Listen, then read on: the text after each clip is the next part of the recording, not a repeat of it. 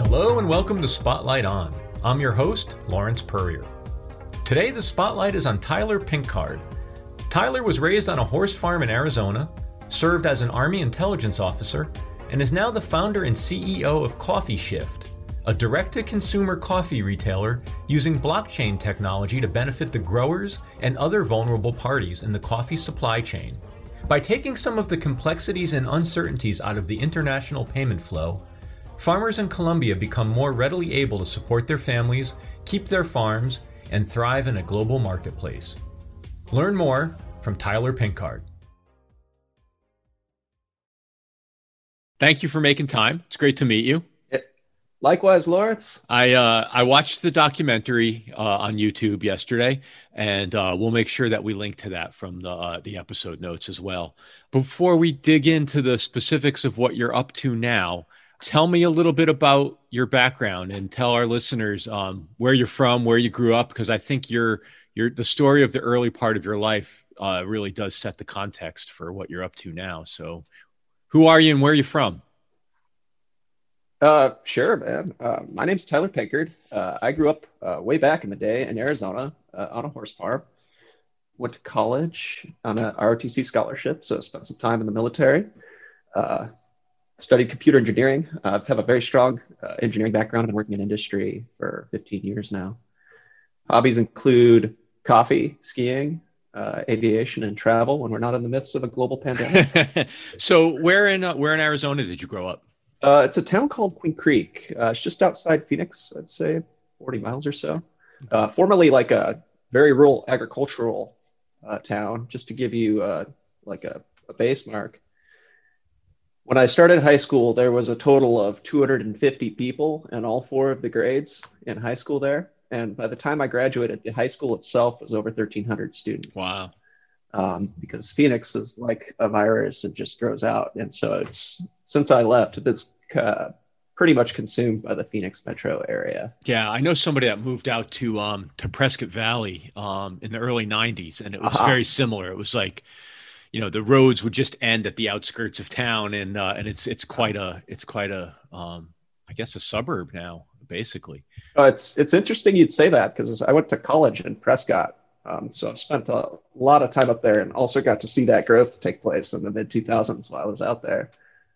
Yeah, my girlfriend's family lives, her parents are in Surprise. And so we were out there before the pandemic, and she did a brief stint in Wickenburg for a little while, which was a very cute little place. So I know the area a little bit. I've been out there a couple of times. I've been to Scottsdale, been out to Taliesin, but I haven't spent a ton of time in Arizona. But it's a beautiful and an alien terrain. Once you get out of Phoenix and into the actual topography of the state, it's beautiful. It's beautiful. Oh yeah, you got the deserts to the south, the mountains to the north, the Grand Canyon, which everybody should go see with their eyeballs. Yeah. And then some of the lesser known, of course, there's Sedona. Mm-hmm. Those red rocks are gorgeous, and there's attracted quite a community out that way. And what brought your people to Arizona? Like, were you all newcomers? Had you been out there for a while? How'd you wind up there? So as I understand it, it was my great grandfather. I'm fifth generation Arizonan, living here in California now. So I'm on the outskirts, but I think it was after the Civil War, the family, things weren't going so well in the South with the Reconstruction. They got upset and then settled into a town called McNeil. So I don't know, about 20 miles from what's now currently the Mexican border, but at the time was within the country of Mexico. And then with the Gadsden Purchase, became part of the United States. And my grandfather worked in agriculture and building, spent some time in the Army as well. And my dad is a builder in Arizona. And so it's, yeah, agricultural roots, ranching specifically with some farming. Have you ever heard of Pima cotton? Say it again. Pima cotton. You see it in clothing. Oh, okay. It's like a brand of clothing that was developed by my great uncle. So your family's been in and around agriculture, sort of living off the land for. Yeah, quite some time. Yeah. My dad raises horses, has a Appaloosa farm, but he makes his living through building industrial stuff. And would you consider yourself coming from a military family? Like how did you end up on the ROTC track? Well, it was really simple. I knew when I started my senior year of high school, I did not want to be living with my parents next year. And so it was a multi-pronged approach, like, okay, how are we going to accomplish this? What is able to bring us the most benefit? And what I knew is I did not want to go into a lot of debt, because I've seen a lot of my peers, especially when you get your career started and you got 6 figures of education debt hanging over your head. It could be a hard thing to climb out of. So applied to the Arizona schools. Prescott was Embry-Riddle Aeronautical University, ASU, U of A. Was accepted to all of them, but it was Prescott ROTC who came back to me and said, all right, did good on your tests. We're willing to give you a full ride scholarship. And I'm like, yes. Sold to the highest bidder. Exactly. Like, we've got this problem solved. And it was, I went there because they were the first people to show up. But the fact that I did my education at Embry-Riddle was really beneficial to me in my career, because it was a small school with small class sizes and a lot of really good hands-on time with the instructors, which set me up for success in my research I did as an undergrad, and then when I pushed off into industry. Well, I feel like it's safe to say that we sort of live in a time where most people don't come into contact with military service, right? Like it's, volunteer service. Relatively few do. And so there's a bit of novelty to talk to somebody who has any kind of an armed forces background these days. And I wonder, was there any meaningful difference to your college experience because of that sort of affiliation, and because what obligations came with taking that scholarship, and how did it sort of shape your early life experience? As a college student, it definitely is a different experience, but it's not nearly as radical as, say, going to one of the academies. Thank God I didn't go to West Point, because those guys hate their lives. They never seem to be having a good time when I would talk to them. Yeah. But I've got my normal undergraduate engineering classes, but also you got to wake up 3 days a week for 6 a.m. physical training. So go down to the gym and go, do your push-ups, sit-ups, and exercise, keeps you in shape. And there's a college class you sign up for called military science. So when you're at first 2 years, it's just like a 1 credit hour class. So not really much in the way of like an obligation. And then that gets a little bigger. I think it turns into a twice a week class for the second 2 half. And then there's what they call a leadership lab, which is like, as engineering, you get electronics labs. This is like your military lab, where it's 2 hours where you get together and practice your squad tactics, small squad team tactics, to measure and evaluate your leadership skills. So you break off into, say, a group of 10 cadets, and all right, you guys, your mission is to go attack this bunker over there, 200 meters. Okay. And so you divide your team up, you brief them the mission, you execute, and then there's a guy standing there with a clipboard, grading you on it the whole time. And then becomes a big chunk of the final grade you get in the Army when they put you on the Order of Merit list. They say, okay, you did really good, so we'll give you the exact job you wanted. Or you weren't so good, so you get the leftovers, kind of thing. Yeah. If you want to be a pilot, it's really hard to get that slot. So you got to be, A+ on everything. And in the sort of inbound funnel into the service, what role does ROTC play? So it's not quite, I've walked into the strip mall and signed up, and it's not, I went to an academy. Where does it fit? Sort of, I guess in the hierarchy, or not even necessarily, I don't mean hierarchy, but what function does ROTC play from the military's point of view? So there's like, if you were going to divide your military up into groups of folks, there you've got the enlisted, which are like the doers, the people that are out there actually fulfilling the mission, keeping things running, fixing the trucks, pulling triggers, the guys that are executing the missions of the United States.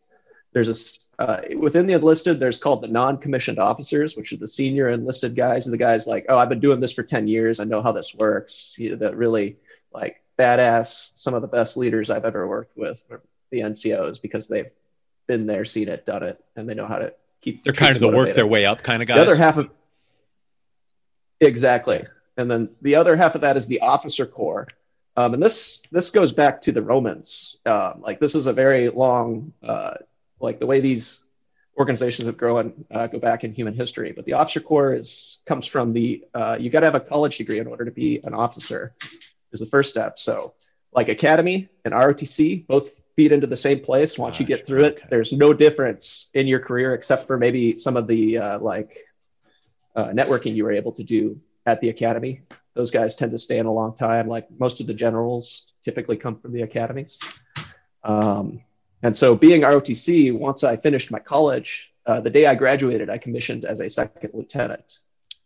And so I did the bulk of my military career as an officer. Something I didn't mention is I enlisted while I was in college. So I also did that job. And so I stopped being enlisted and became an officer on that graduation day. That's the other question I had for you. So as part of ROTC, when you graduate from college, do you then have a term of service that you have to go complete, or is it you've gone and now you're just in the reserve? Like, how does that work? Oh, you get nothing for free from Uncle Sam.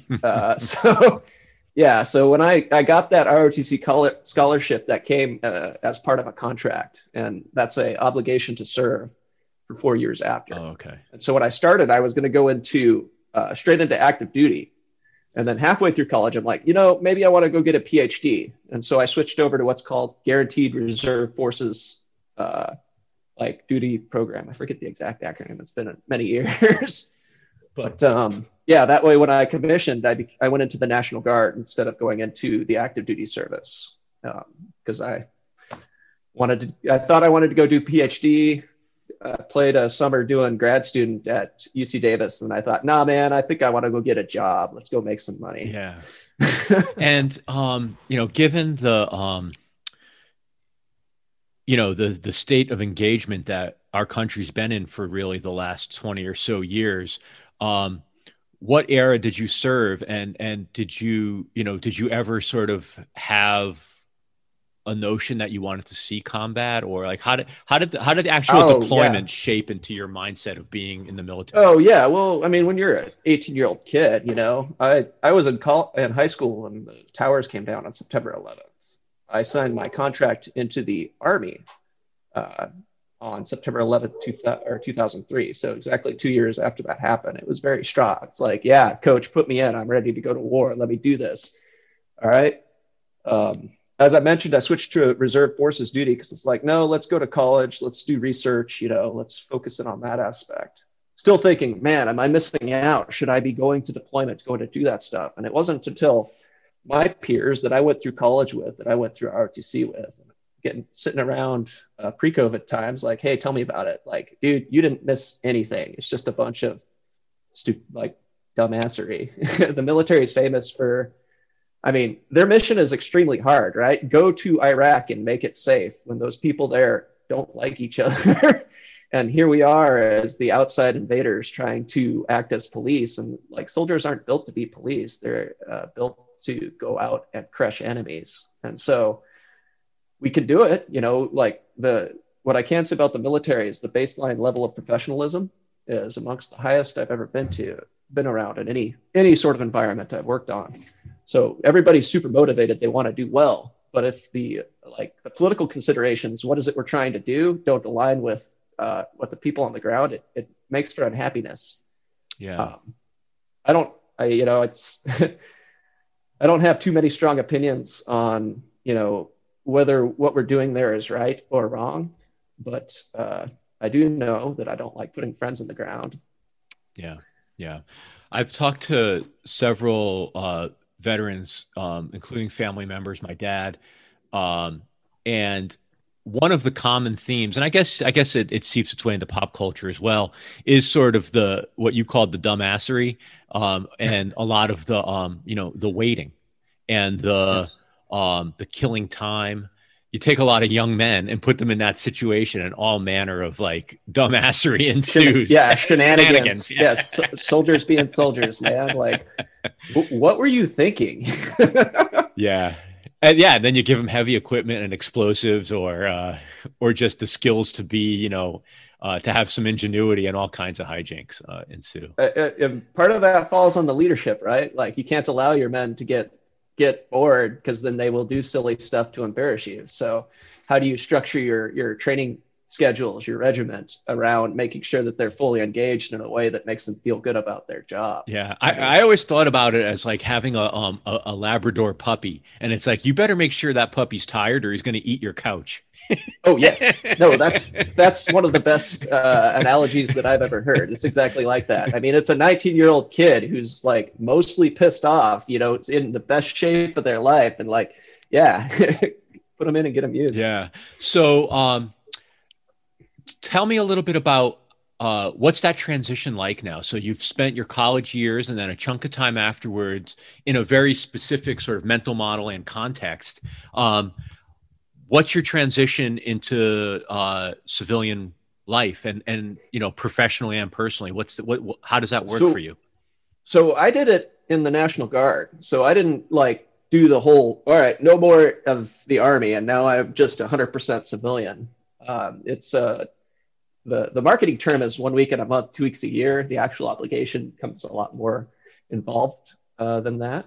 But how so? Yeah. How so? What is the difference between the marketing? Oh, well, I mean, you need to be on the ground, show up and stand in formation and be there at 8 a.m. on Saturday. But maybe you've got a bunch of required training that needs to take place. You've got planning meetings that are every week. You've got all of these other obligations that don't fit within that rigid schedule that can creep in on your personal life. Mm-hmm. But, with that, you get your medical taken care of. Like, you're on the same healthcare that the U.S. military is on, which was huge for me as a fresh engineer, because that stuff can get very pricey very quick. And all of that experience, I mean, you don't get to play with a lot of helicopters in my day-to-day life the way I did in the military. Like, they get all the cool gear. Yeah, for sure.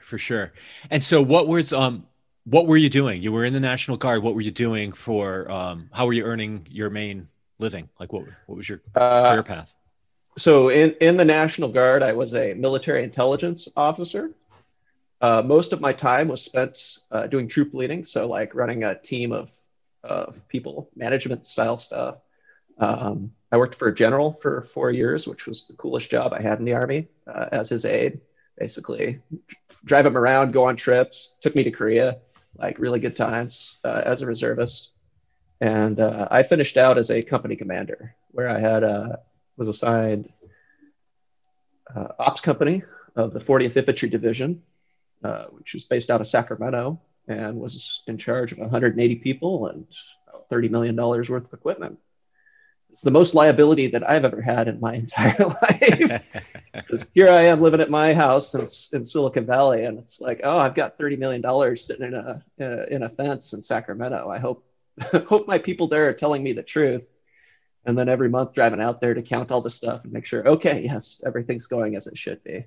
Wow. So it just not to belabor it too much longer, but explain that to me a little bit. No. So you've got $30 million worth of equipment sitting in a pen, just shy of 200 people under your purview. What are they doing when you're at work? Are they all reservists as well? And are they cycling through? Like what's happening when you're not there? So the organization of the National Guard, a chunk of them work full time, either in California State, or they work for the National Guard full time. Like there are mechanics that work full time because trucks are always breaking down, and you can't just work on them on the weekend. So if like you come in on the weekend and your truck is broke, you'll send it over to the field shop, and then some of my troops would be working that as their day job, and then on the weekends they come over here. More than half though were like me, where it's like, oh yeah, I I drive trucks for Coca-Cola delivering soda, or, I'm a doctor, or I'm an engineer, or what have you. And it's, I mean, compared to the sort of mix of talents you get in the active duty, where it's like, yes, I'm a full-time soldier, this is everything I do. The fact that everybody's got their civilian day jobs brings a bunch of additional skills and abilities that you wouldn't necessarily have into your organization. And I thought it was really cool. Yeah. I liked that. It's a subculture that, that again, that I feel like we don't bump into enough just in our day-to-day lives as Americans. How rare were you in Silicon Valley? Oh, somebody working full time and then doing part time in the military? Yeah. I'm a unicorn, man. Yeah. Like, when I started my career working for defense contractors, so I started out in Los Angeles doing a contract gig at Northrop Grumman. And so when you're working at those places, it's not nearly as rare because having a security clearance and working at jobs that require the security clearance, you'll find a lot of people like that. Yeah. But when you get into more like the open industry, like when I became a sales engineer, nobody had heard of the National Guard. They're like, this isn't going to affect your work, is it? Like, no, man, it's fine. Actually, I would argue it makes me more effective because, I've got this basis of experience and all of this really crazy leadership experience you're not going to get anywhere else. I mean, if you can deal with people telling you what to do, the military, there's almost no better place to start your career, because launching out of that can put you on so many different tracks to success and get new sets of skills along the way. Yeah. Yeah. And so tell me a little bit about the career progression, because I want to talk about, I want to make sure we stay at length in what you're doing now, but tell me a little bit about that evolution. How did you go from having somebody tell you what to do, going into the workforce, and then ultimately, heading down to South America and doing what you're doing now? I've always loved computers. Like, I've been a huge computer nerd my whole life. Like, there's a TV show on PBS called Pirates of Silicon Valley, I think, or Fire in the Valley. But it was about the early computer industry, like Steve Jobs and Bill Gates, and how they built their small little empires to grow up. And I just thought that was the coolest thing. Like, I've always been fascinated with that stuff. Mentioned how I knew I wanted to go to college, but wasn't sure how to pay for it. And ROTC became a really good fit for me. Studied computer engineering. Then when I graduated, I had about 9 months of active duty training where you go through and become all of your initial officer stuff. Like, this is how to be a military intelligence officer. Once that finished, I moved out to Los Angeles to go work for Northrop Grumman on a satellite program. Super cool. Because I also had been a big fan of space stuff. Yeah. Worked there for about two and a half years. And then took a similar job in the Valley, that brought me to Northern California, working for General Dynamics. But still, and I took that job because, like, man, Silicon Valley seems cool. Seems like the place to be as a technologist. Like, this seems where, like, I need to be. Got recruited into startups, a little company called Zeta.net, where I was selling backup software to small businesses, small home offices. A very strong switch from like the super technical computer systems engineering to, talking to people, answering that stuff, which I thought was super cool. Get to work around with really cool people. One of the guys at that company was the founding engineer at Netscape. Oh, nice. So like, this dude invented the internet cookie, like him, Lou Matuli, and it's just like, I get all fangirly about that stuff. Like, woo! Yeah, of course. Things that aren't going to happen on a horse farm in Arizona. From there, I got recruited into a blockchain startup as like employee number 3. CEO was Chris Finan. He's came out of the Air Force Academy. So we had that military, like, man, I like this guy. I know what he's looking for. We know how to communicate. Really good dude. And we were selling blockchain software to the Royal Bank of Canada, built their credit card reward system. And I came in as like the primary systems integrator, like get that stuff in their system, make it work, collect requirements, keep the customer happy. And that's where I got a lot of my blockchain experience. That's where like that sets the stage for the coffee experiment that we're doing right now. Yeah. Also, it's in that job where I start to realize like selling software is really hard. You know, on a business sense, like what's cool about selling software is your incremental cost is effectively zero. All of the work goes into making that first copy. Like think Microsoft Windows, right? But I could print those CD-ROMs day in and day out, and it cost me no extra to make that one more unit. That's not true with pretty much any other product out there. And yeah, while I was at Manifold Technology, I met my wife.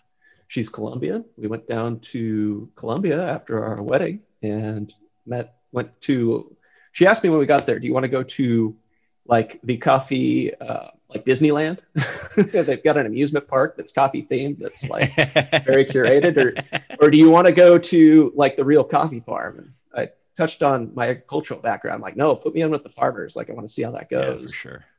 And I was just taken aback. Like, there's so much work that goes into the coffee. And then what the farmers receive for the amount of effort that goes into producing that bean, which is where 70% of the end product come from, how well that bean is grown, is just astounding. Like 90% of the value chain is captured in the logistics and the roasting, bringing it to you here in the US. And it's like, man, I feel like we got to do something to help. There's got to be a better way. Yeah. And then I'm sorry to interrupt, but I have to ask, what was the core problem or the core opportunity that you identified that you said this is begging for a solution, or at the very least, this is begging for someone to think about it? Well, it was when I went to the coffee farm. They had a truck show up, and they've got their dried coffee beans. They're still green but not roasted, sitting in the big jute bags. I don't have one in here. I've got it downstairs, but you see them on the walls. Yep. You go to coffee shops. And like, okay, the guys are throwing these bags in. I'm like, oh, let me help. So I throw these bags in. So we fill up the truck with these coffee bags. And I was asking Juan Carlos, who's my co-founder, so how much do you get for that coffee? And he's like, well, each one of those bags is $1. And these are 70 kilos of green coffee. And like right there in my head, just doing the, if I'm spending $12 a pound on coffee in the US, like where is all of this going? Because it's not going to the people doing the work. And that was my epiphany. Bam, like there's got to be a better way to do this. And it combined with a change in regulation in Colombia, where formerly all exports out of Colombia had to go through the state coffee federation. Now they're allowing individual farmers to export directly. And that's my other co-founder, Mauricio. And so we've vertically integrated all the way from the where they're growing to the export to the United States to the end consumer. And so is that essentially that consolidation, that vertical integration results in a direct-to-consumer business? Yes, that was previously not possible? Yes, exactly. And then, so that's the sort of business innovation. What role does technology play in that beyond, mundane things like you need e-commerce software or you need transaction software? Like what's the technology enabler there? Well, as part of exports, you have to pay, there's a lot of controls in place on the payments going back to the farmers, right? They want to make sure that they're getting paid for what they say, because there's been issues where the Coffee Federation wants to make sure when they export coffee, the funds for that make it back into Colombia and are reinvested. They're not just end up in a bank account in Panama. So I don't know if you've tried to send money internationally, but if I when I started doing this, I was just doing straight wire transfers to pay for this. And a wire transfer cost me $45 to Colombia. And that's nuts. That's crazy. That's another thing that grinds my gears. When I'm getting charged to use my money, it's like, oh no, that's not how this is supposed to work. So you want to send $1,000, Bank of America or Wells Fargo, whomever says, okay, that's your bill is $1,045, and arguably the $45 has some interchange costs that they have for dealing with other banks, but it's basically it costs them $1, and they're making their 44, and you've just paid to use your money. Yep, precisely. And so what can we do to get rid of that? Well, I can't switch 100% over to blockchain payments right now because I have to demonstrate that payment remediation, or there's a term for it when you repatriation back to Colombia through standard accounts. I work for Bill.com today as my day job, and I switched to using Bill.com to do those international payments. Since I've been working there, they added Colombia as a destination country, so it's just like, wow, this is great. And I don't get that $45 charge sending it through them. They make their money in a little bit different fashion. So that's one optimization. But also, there's I think the farmers should be getting paid more. And if I can't pay them more, I can pay them more directly for this, but I want to be able to allow the end consumer to tip the farmers. Like, hey, this coffee's astounding, delicious. And like, you could send dollars, that would be cool, but I think it'd be much more cool to do it with Bitcoin or Ethereum, send it through a public blockchain. So we still are able to demonstrate the payment repatriation to the Coffee Federation, but also have a second payment channel that goes to the farmers directly. And like, really, the whole basis of this business is to get the farmers paid more for their coffee, because there's a huge imbalance in how that's set up now. And so that second payment channel, basically, for lack of a better way to say it, sits outside the repatriation documentation system. It's basically this, Juan Carlos is my friend and I'm sending him $5. Yeah, it could be that way. Or it's like, damn, that was a really good bag of coffee. I want to say thank you. So I was thinking more like, here's 50 cents as opposed to $5. Yeah. But the point is, from the regulatory body's point of view, they're not concerned with that transaction because it has nothing to do with the transfer of goods or anything like that. Their books are already balanced. Yeah. And so by consolidating through the vertical integration in the direct to consumer business, is that also generating more money for the growers and the farmers, or that's a separate? Oh, yeah. Okay. Yeah, definitely. I mean, we it's priced as a premium product right now. And the whole reason is because we pay more for that coffee right there. One of the things that came up during the documentary, I want to make sure I understood it correctly, was that, and please correct me, is that the nature of coffee as a commodity and the price fluctuations, basically if I understood correctly, there were families or farmers who, by all rights, they should stop growing coffee because it's either unpredictable or there's whole periods of time where the money doesn't make sense. But it's what they do. And so they continue to grow coffee. And so one of the perceptions I left was that you were somehow evening out those price fluctuations for them, or helping them experience a different aspect of the financial market.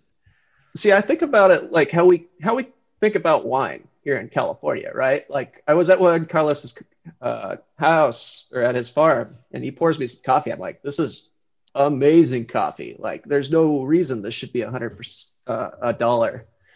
And so, like, here in California, how do we price wine? Let's think about that, right? Like, you could purchase grapes from Napa County as a commodity, but if you there's additional value that goes into the bottling process, that goes into the fermentation process. Okay. But like, if you go to a winery and they pour you a couple glasses, like, see, this was growing on our reserve vineyard. It's over there, sloped at 10 degrees, soil pH is 7.4. You get those warm summer days with those cool summer nights, and it just makes for this really good. And like, the term I've heard it called, it's a French word, and forgive me, I don't speak French. Tour, I think, is if we can apply those same ideas that we do to wine on this coffee market, you break the commodity cycle, right? Like, if I can grow one beans that are, not growing well, not the great growing techniques, and then another that are just like primo, excellent, everything, and then they both sell for the same value, there's a mismatch here. There's an opportunity. Yeah. And that's the second half that plays into it. It's not just paying the farmers more, but like, we have a premium product. How do you position this and break that commodity cycle? And so you're telling a story basically around the commodity, and that breaks the cycle in a way. Yeah. Yeah. And also, like, what is it about coffee grown in Caldas that makes it different than coffee grown in Antioquia? Is it the altitude? Is it the humidity? Is it the temperature changes? Yeah. Like those are questions that I had when I started on this journey that I've been working to answer. And then if I can take that and use it to train other folks, that was the idea with the our connoisseur kit, where we package up 4 different roasts into a single, so you could do like a little tasting at home and see what it is that your palate likes best. And what's the reception on the consumer side to your product? Very positive from where I'm at. I mean, this is my first like internet business, so marketing has been the learning marketing journey has been very fun for me. It's been a lot of new skills. But once I get it in front of people, they're like, "Oh crap, this is amazing!" Like I'll go do tasting events where I'll set up with my different roasts and my French presses and pour coffee, and like I love talking about coffee. And yeah, I get a lot of positives. The feedback I have is like, when are we expanding into other countries? And that's on the way. Yeah. So is the notion right now that you will be a direct to consumer business, or are you looking like, is there distribution through supermarkets or specialty shops, or is your play about direct to consumer? I've focused on direct to consumer to start because the margins are highest. Yeah. This is like when I went down and first met the coffee farmers, their dream is to sell to Walmart. And I'm like, well, I don't know, man, because selling to Walmart's hard because I don't know if you're familiar with their vendor contracts. They go out of their way to make it difficult to supply them and build them in such a way as you're not going to make that much profit. But if you think of this from commodity terms, like I'm just trying to move units. I want to sell 10,000 pounds. I don't want to sell 10,000 pounds I want to send of $1 a pound coffee. I'd rather sell 100 pounds of $10 a pound coffee. Yeah. Yeah. It seems like doing a deal with Walmart or whoever the analog is, not to pick on them, is the path to the $1 a pound. Yes. It's the guaranteed path to $1 a pound and a lot of heartache along the way.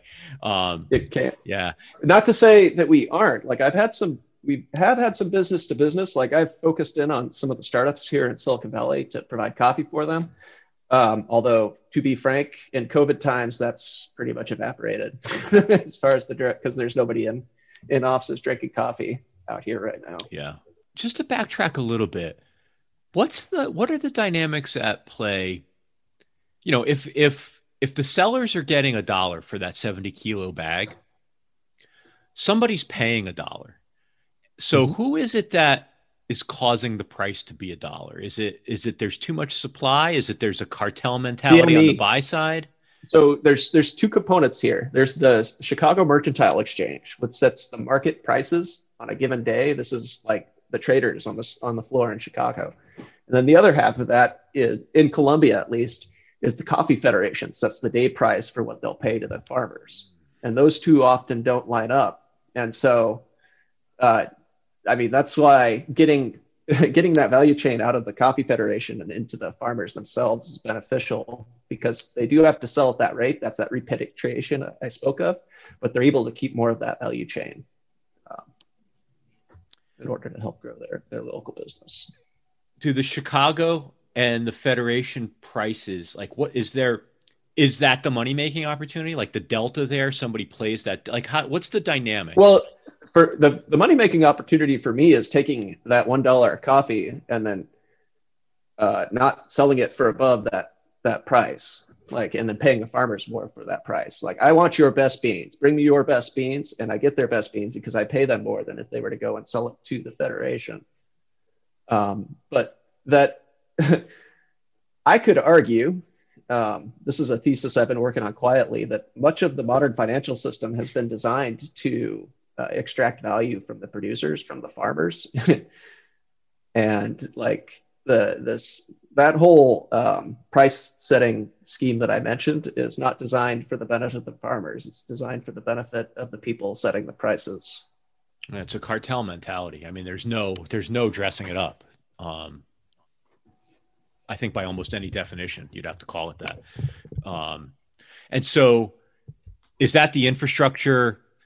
Like, how annoying / threatening / disturbing are you to what I would call sort of like institutional coffee, you know?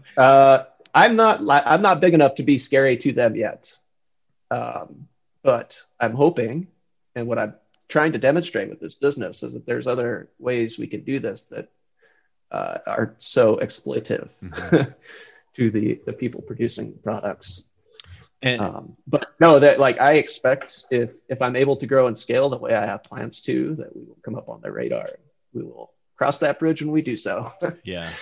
Is the notion that you have your eyes and your heart and your mind set on coffee growers, or is the idea that this model could be pointed at other commodity export businesses? Definitely could be pointed, but as I get more and more, I mean, I picked coffee because I love it. Like, and I know if we come into some kind of civilization calamity event, like people are still going to want to wake up in the morning and drink their coffee. More so. And this is why I picked this, man. But there's no reason it couldn't be expanded to others, but just the amount of learning I've had to do to become authoritative on the subject. Like there's enough problem space in coffee that I don't need to get out of coffee to expand, but there's no reason these principles couldn't be applied in other markets. Yeah. Yeah. One of my favorite little segments or vignettes from the documentary was when the grower laid out the beans and it was the sort of rainbow of colors. And there was sort of like the upper, call it like fifth of them. And he said, this is the good coffee right here. Yeah. This is where the good coffee comes from. And it was such the visual was so stunning. And I got that feeling of like hunger and thirst. And the beans themselves don't normally look appetizing, right? The raw coffee beans, but they were so beautiful. Oh, when you see them in fruit, they're cherries. Like they're sweet. You can go pick them off and put them in your mouth and it's delicious. Like there's a lot of opportunity for additional coffee products beyond the coffee beans that are just now starting to present themselves. But starting with coffee beans, because everybody wants it, everybody can use it. Yeah. But like, I think it was a year and a half ago, Starbucks started experimenting with like frappuccinos that were flavored like the coffee fruit, the coffee cherry. And believe it or not, just the cherry parts that they take off of the beans were selling for more than the beans themselves, just because the market demand was so messed up. Wow. I mean, there's something amazing and timely about that, just in terms of sustainability and using all the parts of the raw material. That's. But even there at Juan Carlos's farm, when you take the cherry off of the bean, there's like a little skin on the outside of the coffee bean itself. It's like a little nut. And you might see this in your ground if you open up a bag and you see like little paper, like brown paper pieces on the inside of your bags. That's a little bit of that. At Juan Carlos's farm, after they take the bean off of that shell, they'll collect them, dry them out, and that's what they use to actually heat up the coffee dryers. Oh, wow. So it's not like they're burning external fuel. It's like stuff they grew on the coffee they use to then dry the coffee beans once they're harvested. Yeah, that's awesome. That's amazing. When did you guys launch? We first started shipping product in January 2019. Okay. And what was the trajectory and what was the impact of COVID? It's been a long, steady march. I mean, as I said, learning how to market to people on the internet has been the biggest thing for me in 2020. So like, I think of Wayne's World, where it's like, if you build it, they will come, right? And so I built it and they all didn't just start rushing through the door. You have to be able to tell your story. You have to be able to get people to see it. And so it's been picking up. It got pretty hockey sticky. When I was selling coffee to the startups, that was a lot of volume at the time. And when the COVID hit, it was like April, when those orders mostly got canceled. It did hurt. It took a nice little chunk out of revenue, but the organic sales, direct to consumer stuff has been picking up. And now we're back up above where we were in April. That's cool. Timing's been really good because even though businesses aren't drinking coffee there, everyone's drinking coffee at home. So it's just getting my products in front of their face so that they could say, oh, let's give it a shot. And most people are happy. Has COVID impacted your growers or your supply chain at all? It certainly has, but my supply chain is mostly FedEx today. So FedEx is doing gangbusters. They've never shipped more packages ever in their life. And they were on lockdown at one point earlier in Colombia, but I think most of that subsided. I know they have cases active down there. Like I had planned to go to Colombia this past October until COVID hit. I pushed that trip out a year. But they seem to be doing all right. They're hanging in there. Yeah. Coffee prices, believe it or not, have gone down, I think 2% over the past year. So every time those commodity prices go down, that's directly out of their revenue. So it's not comfortable for them. Yeah. Yeah. And what's next for you? What does 2020 mean for the business? Well, or 2021 rather, sorry. Yeah. I'm right there with you. Yeah. It's just like, well, we've got, I'm going to be building out that Farber tipping platform that I mentioned. So it's building the technology infrastructure to support that. We're doing a fundraise right now with WeFunder. So if any of this sounds interesting, I would encourage you to invest in our seed round. And we'll make sure we link to that from the episode notes too. I really appreciate that. And then continuing to scale. We're going to be looking to bring roasting operations out here to California and growing. Yeah. Yeah.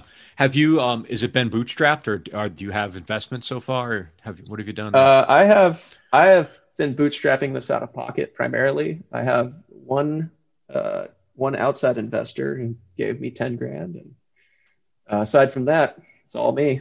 Wow. That's incredible. That's incredible. How does that feel? Dude, it's hard. People like, I don't know, you watch all these videos in the Silicon Valley dream, right? Social network. Oh man, you got people falling over themselves to just throw stacks of cash at you. And it's not that way, actually. The reason not everybody starts a business and goes and instead works for somebody else is because it's a hard, lonely road. You got to believe, and like it's designed. The reason it's, how do I want to say this? The fact that it's hard doesn't mean that it's not supposed to be done. The fact that it's hard keeps the non-hackers out. Yeah. Yeah, that's great. It's a forcing function or a qualifier. Yeah. Yeah. Yeah. Well, thank you for sharing your story. And Lawrence, thanks for listening, man. It's been wonderful talking to you. Yeah, I love learning about you. And I mean, it's about coffee's about as close to a universal truth as we have right now. I think it's something that all sides agree on. Except for those damn tea people. I don't know about them, but we don't discriminate. I'll drink tea too. Yeah.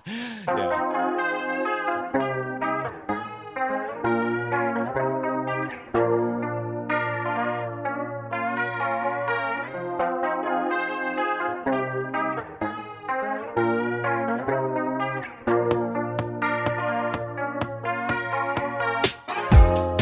Thank you, Tyler and the team at Coffee Shift. Thank you, Aunt Taylor and the entire team at Light. And as always, thank you for listening to Spotlight On. Get and share all of our past episodes, write a review, and even send us a message through our new website, spotlightonpodcast.com. Join us again next week, and in the meantime, be safe and stay in touch.